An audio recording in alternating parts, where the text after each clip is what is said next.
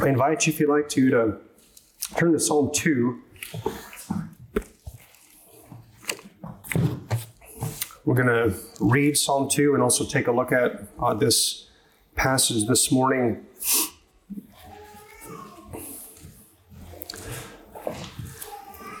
Before we read it and look at it, I invite you to pray with me. Our Heavenly Father, we praise you for this psalm and for your word, and we ask that as we spend some time looking at it and trying to discern what it's about and what it has to do with us and with your glory and with Jesus Christ, we pray that you would lead us by your Holy Spirit into deeper truth of your word and also into obedience in our lives where we are currently out of whack. So we pray that you'll accomplish these things by your Holy Spirit and for your glory, for Jesus' sake. Amen.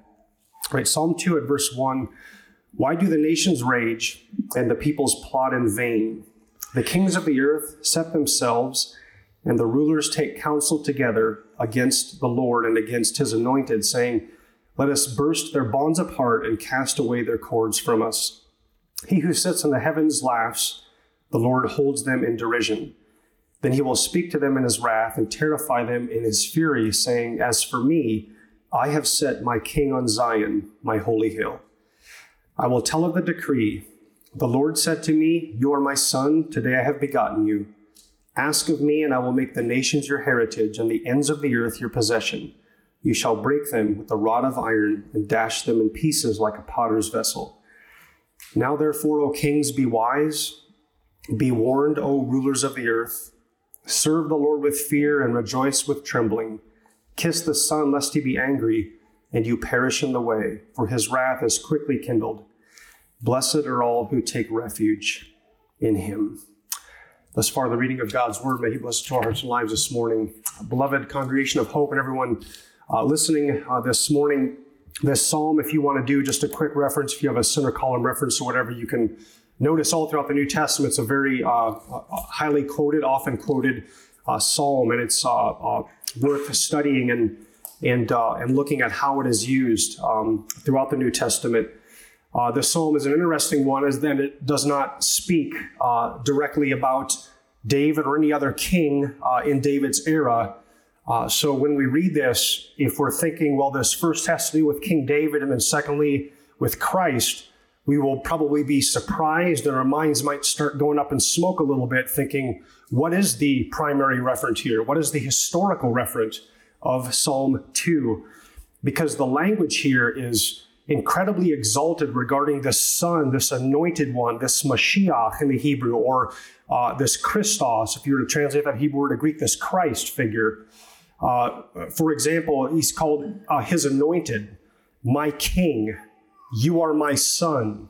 He possesses the nations and the earth. He will break the nations with a rod of iron and dash them in pieces like clay.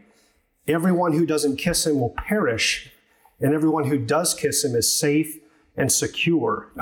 This is no mere man. This can't be a mere human being. Clearly, this the first referent of this psalm, I would argue, has to do with Jesus Christ himself, who said, all the psalms speak of me. And so as we walk through this, we're going to see the direct fulfillment of this and also consider what Psalm 2, how it comes to bear upon our lives. And the psalm actually breaks down really easily. It's a preacher's dream to come up with an outline. Verses 1 through 3 are a section, 4 through 9 are a section, and then 10 through 12 are a section. And I'm going to look at section 1 under the heading, The Nations Rage Against the King. Secondly, we're going to notice the calm, steady reign of the king. And then finally, the wrath and refuge of the king. So we're going to look at those three things. I'll draw your attention to verses 1 through 3. Why do the nations rage and the peoples plot in vain? The kings of the earth set themselves, and the rulers take counsel together against the Lord and against his anointed, saying, let us burst their bonds apart and cast away their cords from us. So in these verses, we see the hatred that comes against the king. Now, what is at issue in this psalm is the reign of the king over the people, and no one likes it. The nations hate it. The nations do not want God and his anointed to reign over them. They do not want Jesus to reign over them.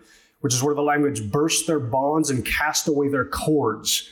Bonds and cords control an individual or a thing for a purpose or a use.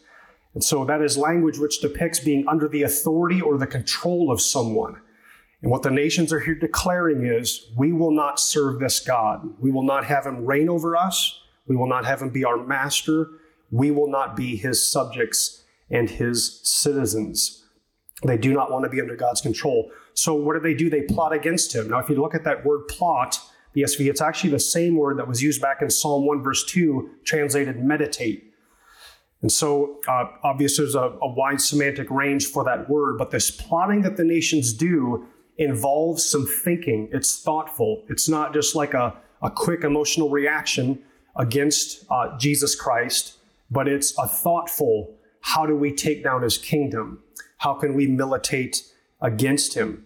And this plotting is literally fulfilled during Jesus' earthly ministry.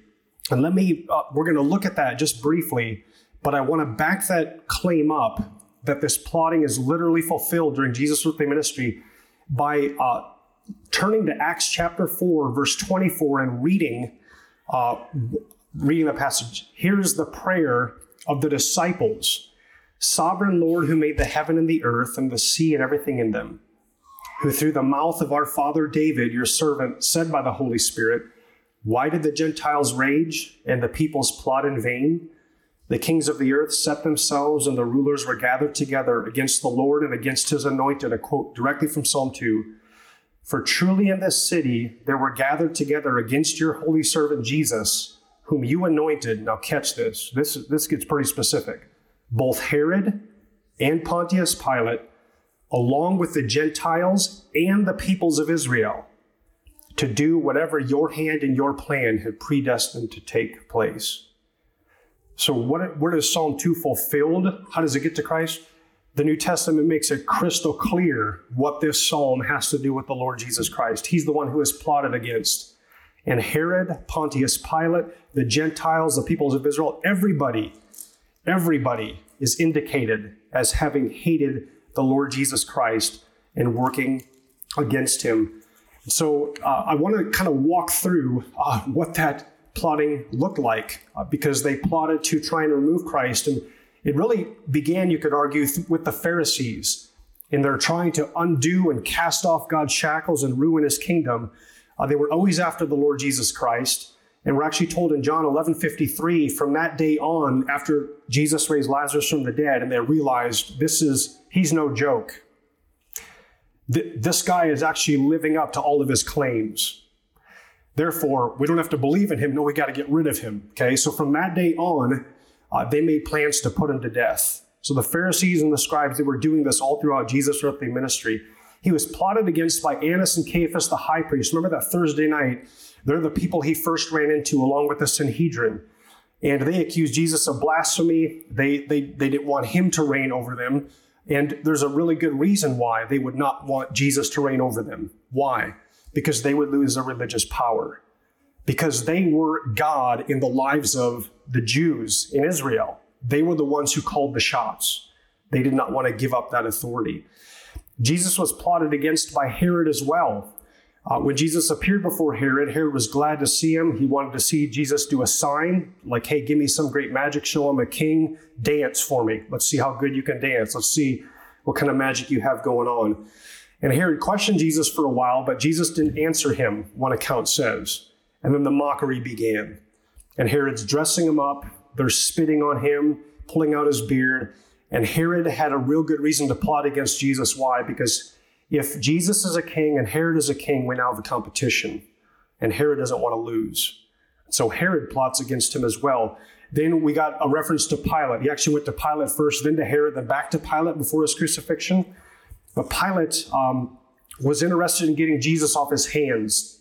Pilate wanted to wipe his hands clean of this guy.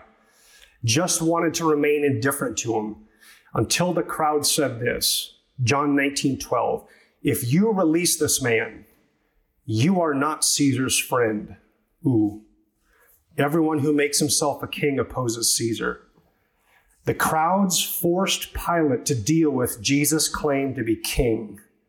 You want to let him go? This man says he's king. You let him go. You're now his friend. You're against Caesar.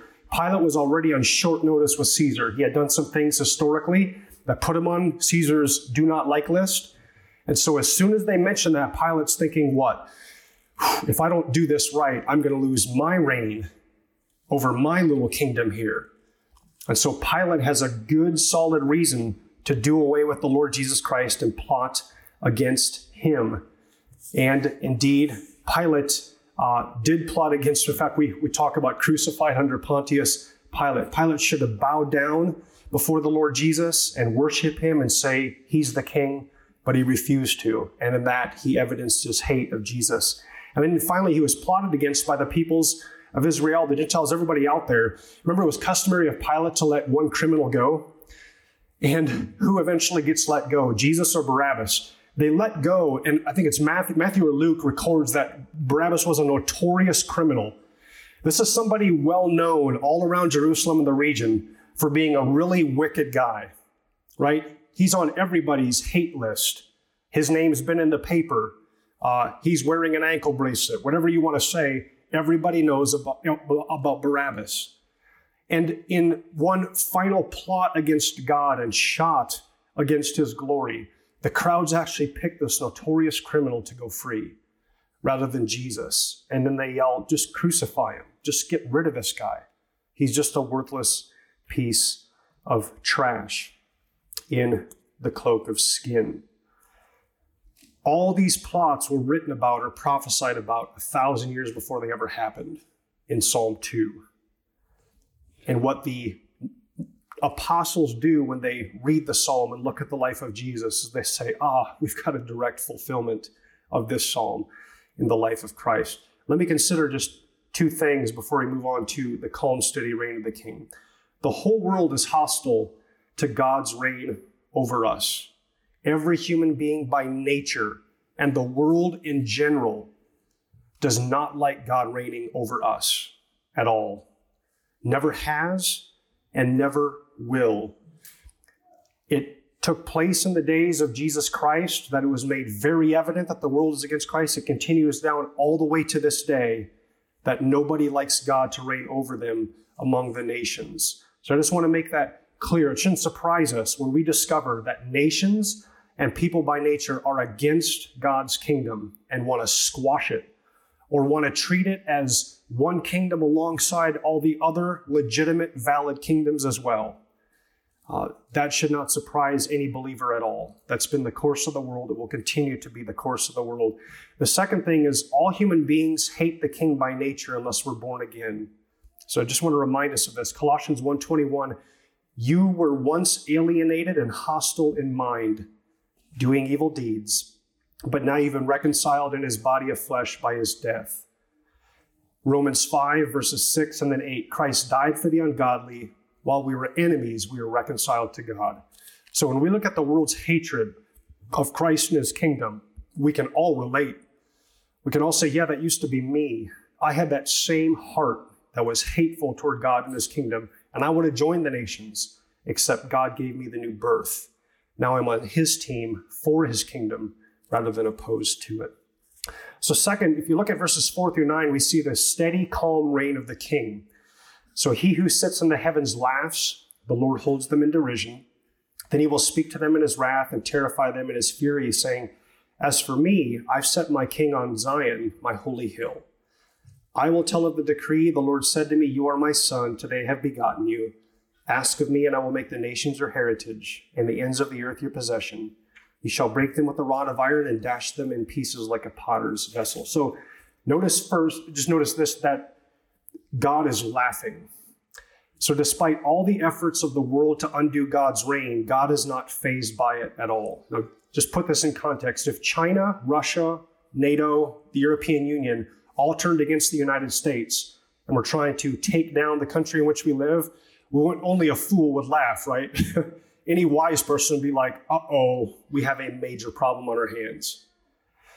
But you can take all the nations of the world and all their power, all their military might, all their scheming, all their wickedness, and you can try and take down God's kingdom. And it's such a fool's errand. They're so infinitely weak compared to God's infinite strength that the only thing there is for God to do is laugh about it. Now, he's not laughing at their rebellion. He doesn't find human sin and rebellion to be funny.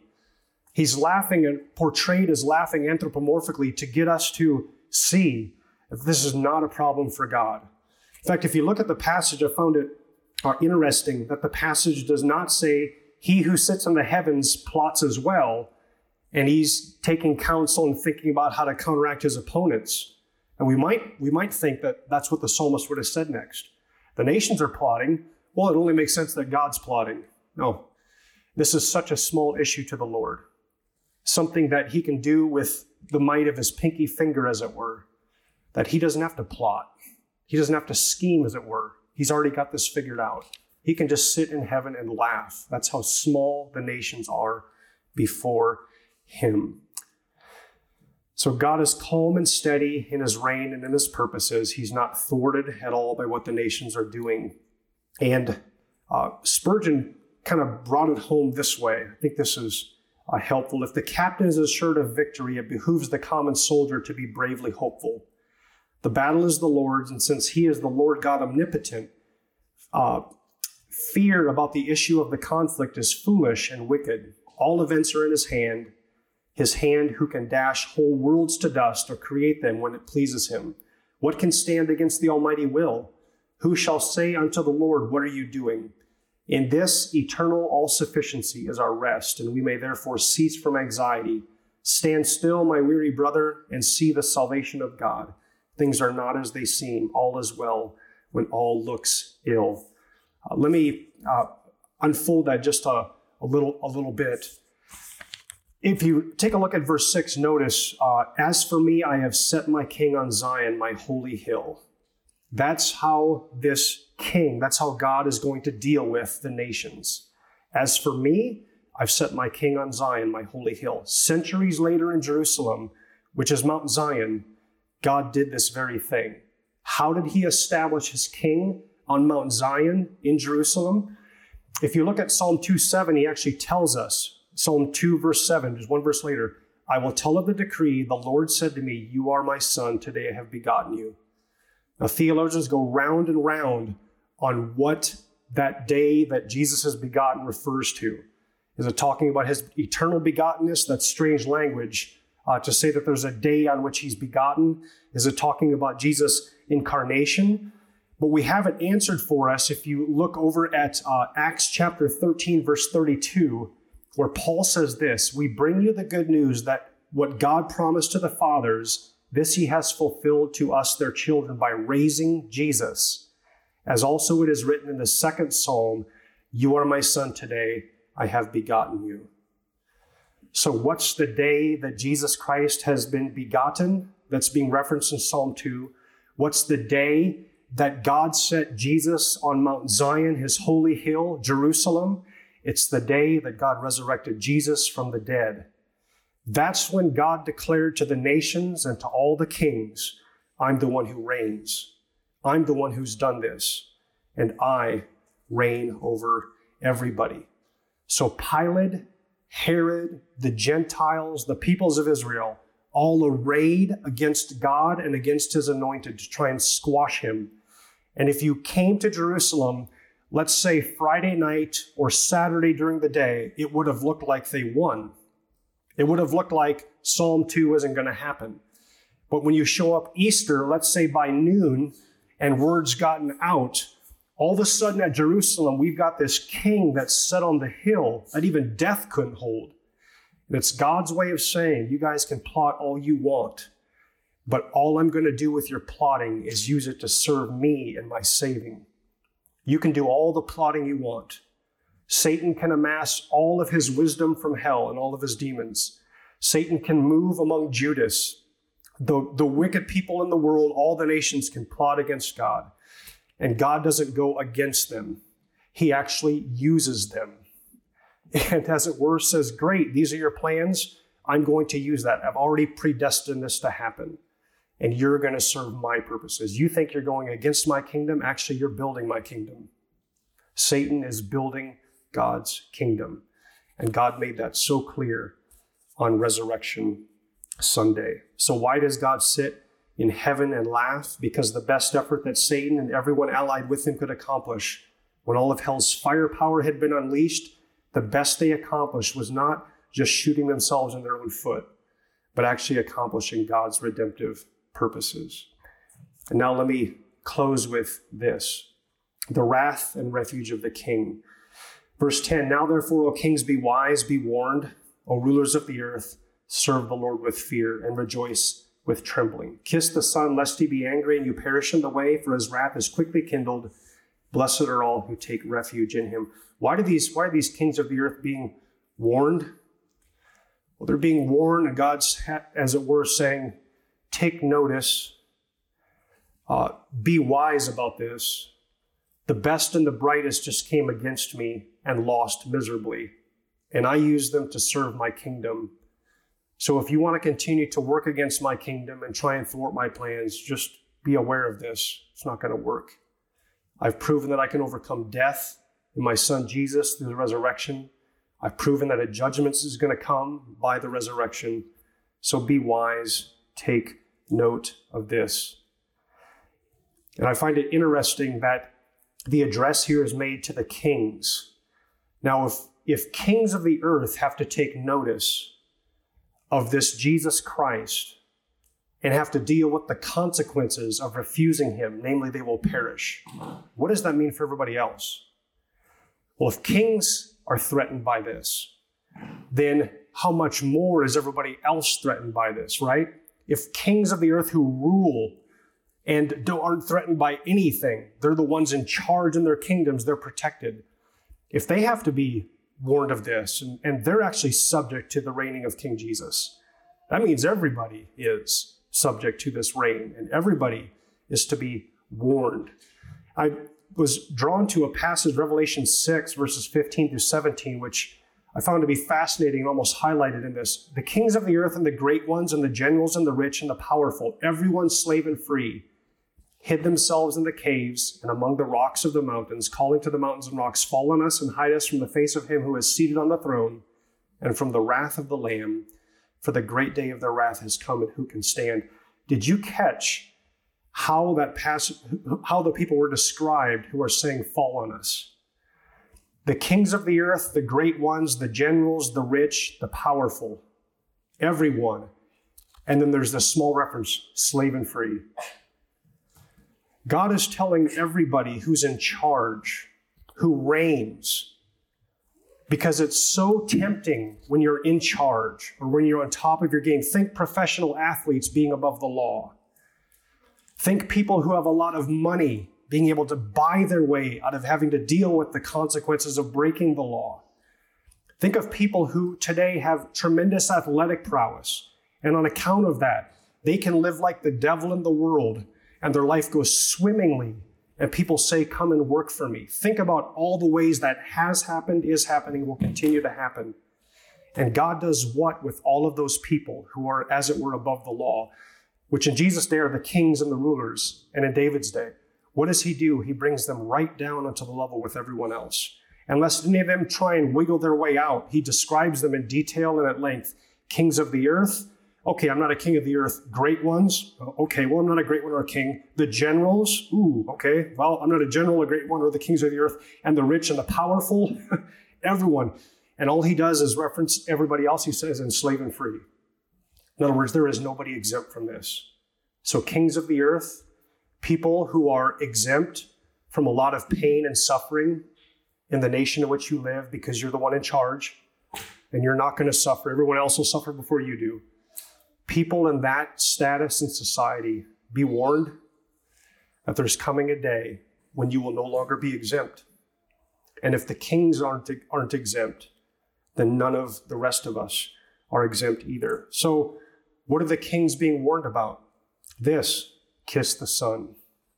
They're being commanded to kiss the Son. Now, what is it to kiss the Son? If you look through 1 Kings 19:18, I will leave 7,000 in Israel, all the knees that have not bowed to Baal, and every mouth that has not kissed him. Kissing something is to swear allegiance to it, as it were, or to worship it. Hosea 13:2, those who offer human sacrifice kiss calves. So again, false worship and idolatry is called the kissing of these. And Albert Barnes, one commentator, used this as a definition of kissing the Son. The meaning here is that they should express their allegiance to the Son of God or recognize him as the authorized king with suitable expressions of submission and allegiance, that they should receive him as king and submit to his reign. So what does it mean to kiss the Son? I want to flesh this out a little bit. I'm heavily indebted to Tim Keller's insights in his sermon on this passage when he started bringing this home regarding kissing the Son and having God as our Lord. So it involves two things I want to look at. Kissing the Son involves submission to him and also allegiance to him. So submission to God or to Jesus as King involves submission to who he is and how he reigns. Those two subpoints. There are a lot of people in the world who think that they are on good terms with God because they don't take his name in vain. When they cuss, they don't take God's name in vain that way. And they're trying as hard as they can to be a good person. And if you ask them, do you believe in God? They would say yes. In fact, I'm guessing if we go all around the world, we would discover, 3/4, for sure half of the people in the world, I would think, would say, yes, I believe in God. If you ask them to flush that out a little bit, who is this God that you believe in? We would discover something that is really telling and really revealing. Some people would say, hey, God is a welcoming God. They might go to Romans 15:7, welcome one another as Christ has welcomed you. Or God is love, 1 John 4:8. Or God is forgiving, Ephesians 1. God is gracious and merciful, Psalm 145, verse 8. The Lord is gracious, merciful, slow to anger, abounding in steadfast love. Or they might say God is non-judgmental. Psalm 130, if you, O Lord, shall mark iniquities, O Lord, who could stand? But with you there is forgiveness. Or God is inclusive. Hey, Revelation 7:9, a great multitude no one could number from every nation, all tribes and peoples and languages. They say that's who God is, and so I believe in God. Now, these passages and others are assembled in order for people to define God in a particular way that is acceptable to them, and they say, hey, I believe in this God. I submit to this God, to who he is. How can so many people claim to believe in God? Because they don't all believe in the true God revealed in the Bible. And that can be flushed out this way. I was reminded of the quote, this came to mind from Voltaire. He's an 18th century French philosopher. He quipped this about how human beings have fashioned God into whom we want him to be. If God created us in his own image, we have more than reciprocated. How can so many people say, I believe in God? Because they believe in the God of their own making. We're making God in our image. That's why the world is filled with people who believe in God, but don't really. God made us like himself. We're returning the favor. We're making him like ourselves. And then we claim that we believe in him. But the Christian God does welcome all people unconditionally. That is true. So for people say, hey, God's just an unconditional lover. He welcomes all people unconditionally. Absolutely. Only through Jesus, his son. Every human being who does not come to him through Jesus Christ is excluded from heaven. And all of a sudden you start sifting through, do you believe in God? I don't believe in that God. Well, actually, that's all over the pages of Scripture. So now we've got a different God that we're believing in. And submission to this king, kissing the Son, involves, I submit to who he is as a being, who he's revealed himself to be. And the Christian God is infinitely loving and merciful and gracious, and also is a God who has wrath and will punish every single sin that's ever been committed. Every sin that's ever been committed will either be punished in Jesus, and it has been punished already, or will be punished by those who've committed them who don't believe in Jesus in hell forever. The God of the Bible forgives sins and does not mark the iniquities of all his children, because our sins have been paid for in Christ. But for all who do not believe in Jesus, they are storing up wrath against themselves, and God keeps track of every one of their sins, and they will pay for every single one. Let me ask you this. I'm asking myself this as well. Which king have you bowed to and kissed? A king of our own making, a God of our own making, or the God who has revealed himself in the Word? Like it or not. Like what he's revealed, or do not like it? Have we kissed him? Is he the one that we've made peace with? Is he the one that we know and love and cherish. Because God doesn't say, hey, you believe in me, but you can discard part of my character and my being. He's revealed his whole self in the Bible. And when we kiss the Son, we're saying, I submit myself to all of you as you have revealed yourself to be. The things which are easy to take and also the hard edges, I submit myself to all of it. And also when we kiss the Son, so we submit not just to who he is, but also to how he reigns. Now there are those who have kissed the Son. Those who have kissed the Son are those who accept how God reigns in our lives. There are a lot of people who would submit to the Lord Jesus Christ if he would just do what they wanted him to do in their life. It's really easy. Lord, I will believe in you if I can get a guarantee from heaven that my life will go this path, that it will go this way, that when I'm 50, this is what it will look like, that when I'm 70, this is what it will look like, that when I'm 30, this is what my life will look like. Then I can submit to you, Lord. But the true evidence that we've kissed the Son and submitted to his lordship is that no matter how our life goes, we're at peace with his reign over us in the world. People who have kissed the Son as the King are people who are content with the reign of the Son, Jesus Christ, all over the world and even in our lives. And then the second big heading regarding kissing the Son has to do not with submission, but allegiance. So to come under the reign of King Jesus means that he is preeminent in our lives and reigns supreme. He's not second fiddle, but first. There are a lot of people, if you ask them, do you believe in God? Yes. Is he number one in your life? Well, he's on the list. He's one among many of my priorities. He gets an hour or two on a Sunday from me every now and then. Maybe he gets an hour or two from me every week, every single week. So I'm actually doing pretty good. But Jesus Christ said, if you're going to follow me, if you're going to kiss me, if you're going to submit to me and be allied with me, then your relationships with your spouse, your father, your mother, your best of friends are going to look like hate by comparison when you compare your love for me with your love for them. That's how much of a number one, or God says this, if you've kissed the Son, he will be number one in your life, and there will be a massive gap between number one and number two. And down here on numbers 2 through 100, they'll all be pretty close sandwiched together when you compare them with the gap between number 2 and number 1.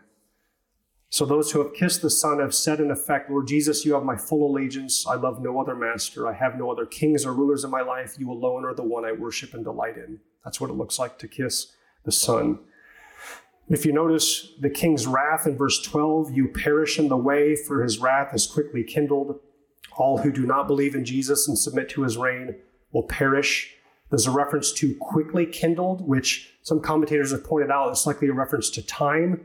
So his wrath is not like God is impatient in his wrath, but that his wrath will be poured out and people who reject him will perish soon, very soon.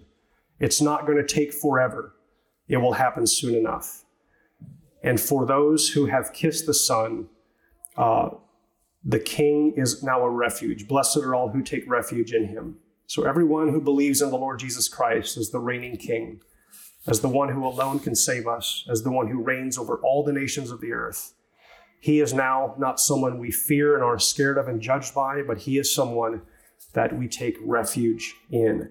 So we no longer receive from him wrath for our sins, but refuge from our sins and refuge from God's wrath on the last day. Let me just conclude this way. For any who might not believe, I just urge you, take refuge in Jesus Christ. The great day of wrath is coming. You will perish in that day if you don't take refuge in him. It's just really straightforward. All of us have sinned. God's holy. He's just. He's loving, absolutely. He provided a way to have our sins paid for. He's also just, which is why we need a way to have our sins paid for. If he wasn't just, we don't need Jesus. God can just cancel the debt and call it good. We've all sinned. We're all going to pay for our sins or have someone else pay for them for us. Everybody who believes in Jesus has had their sins paid for. If you stand outside of Christ, you can do it. You can absolutely refuse to believe in Jesus. That is 100% your choice. But just know and be warned, like the kings are warned, like presidents and monarchs are warned, Like people who reign over kingdoms are warned, so every citizen is warned that if you take that road, you will perish. And you might think a military is strong. You might think some people are really strong and could crush you, but you haven't seen anything like the wrath of a holy, infinite God that's coming for you if you're outside of Christ to make you pay for all your sins, and it will never end. So I urge you to take refuge in Jesus Christ. And for believers, the nations will continue raging and plotting. We should expect that. In the midst of the raging and the plotting, the most secure place to be in all the world is in Jesus Christ. For in him we have a refuge, not from the wrath of nations. We'll face the wrath of nations. We may be subject to them. We may be killed physically by the wrath of nations. But in Jesus, we have a refuge from the wrath of the true King, the one who can destroy not just body, but body and soul in hell. So when nations flare up and things go south, we can take a lot of comfort knowing that we have a refuge in the true King Jesus from God's wrath. Let's pray.